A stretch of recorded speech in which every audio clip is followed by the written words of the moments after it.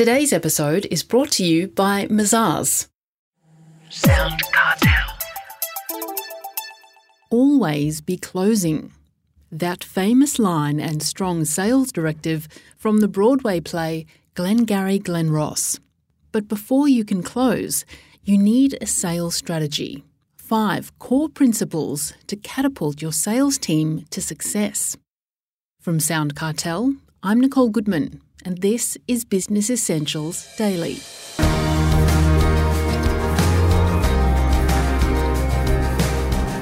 Tony Guattari is recognised as one of Australia's leading sales experts. In the 90s, Tony was General Manager of Harvey Norman's computer division, responsible for growth from $12 million a year to more than $500 million in less than a decade. Since then, he's written several sales books and has advised some of Australia's leading companies.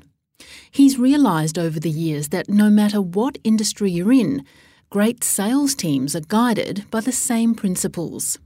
Tony's talking to Chris Ashmore. There are certain principles of selling, and the principles apply to any business. And I fundamentally operate in 5 main principles. Every time I walk into an organisation on a sales management perspective, I do 5 things really, really well. And usually I have to have the support of management to do this because sometimes it's not their ingrained nature. So the first thing I do is get the sales team focused. Now, what I mean by focused, I predominantly get rid of any activities that they are doing that are non-sales related.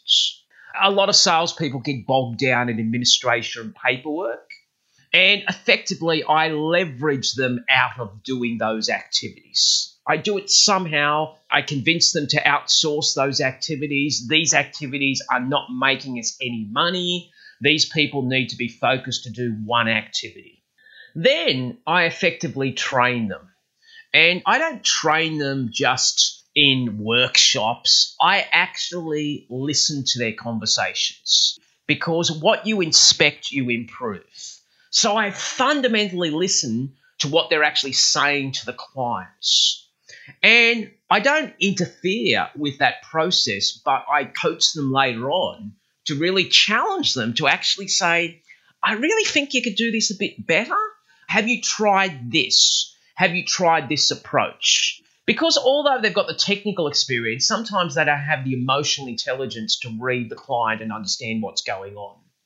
So I train them and I continue to train them. I'm a huge fan of weekly sales meetings. I am a huge fan of constant ongoing training and developments. Number 3 principle is that I motivate them. Now, that motivation is not done out of fear. It's done out of faith. I encourage them. That's why I've got to have lively sales meetings. That's why you've got to be enthusiastic as a leader. That's why you've actually got to really correct them out of a spirit of love, not punish them out of a spirit of fear.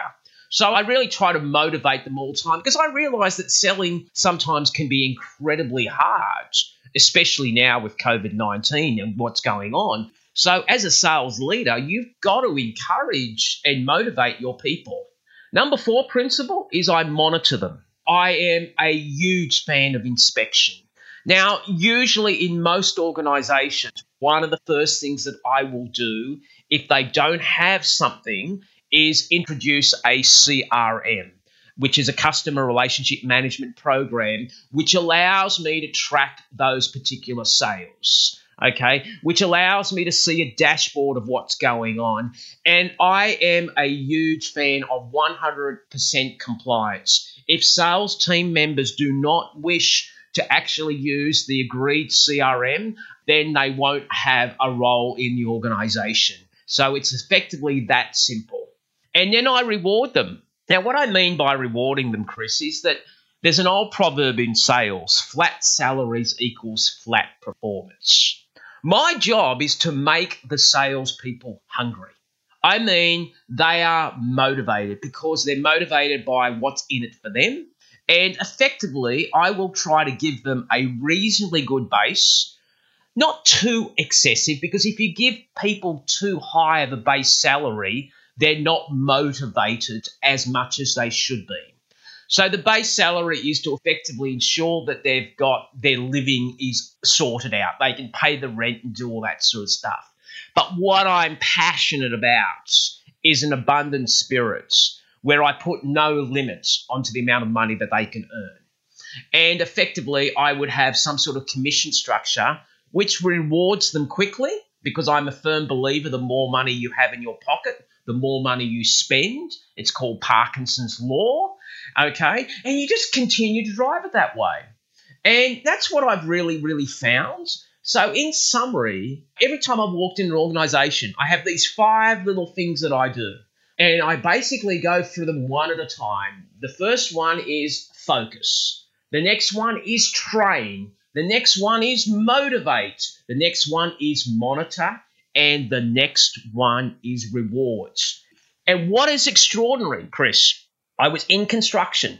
Now, when I was in construction, okay, it was a project home builder that was doing 90 homes a year.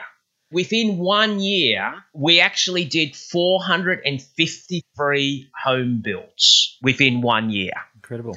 I basically got rid of all of the 9 salespeople because they were toxic and they were old school.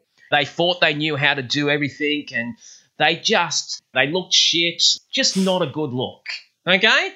And I employed people who had a great attitude. Oh, my goodness. And they weren't even from the industry. This is really funny. They were selling $400,000 homes, and they weren't even in the industry. But I had the technical people in the business. And all I did is I employed on attitude and I trained on skill. And those people were severely motivated because they could earn really good money, like $200,000 a year, and they were previous on $60,000 a year. So suddenly they were really hungry. And all I did is I really applied these principles. I wrapped it around a CRM. I gave them a sales process. I trained them on the sales process, and it went nuts.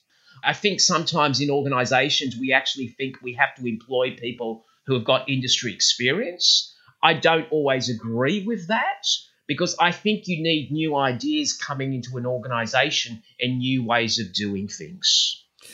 Well, you've done training for many, many years. Has your training or your sales teaching changed over the years? And if so, how? I think the biggest lesson that I've probably learnt is what you inspect, you improve. I used to think you could train people and they'd get it straight away. You know, I used to say, we'll do the 2-day thing. I will train you and you'll be so blessed and you'll just conquer the mountain. And then what I found out, the reality is that a lot of that training didn't stick because they didn't apply it. So they just turned up, they said they were going to do it, but they really didn't do it. So I've probably become a little bit harder in terms of the application of, okay, prove it, make sure you do it, and monitoring it. So I'm probably inspecting more brutally than I ever have, and I'm monitoring more brutally than I ever have. And I've had to do that because I've actually realised that sometimes we're herding cats, and sometimes we've got to change habits, and sometimes you've really got to ensure that you've got that discipline of inspection and monitoring right through the entire business. If there was one big sales lesson that you can share from building these businesses, Tony, what would it be? Probably 2. What you monitor, you measure, and what you inspect, you improve. Because I think they're the 2 big ones. And they're the 2 things that I've seen that in any organisation, if you do that well, I am convinced that you actually get a result. That was Achievers Group Managing Director, Tony Guattari.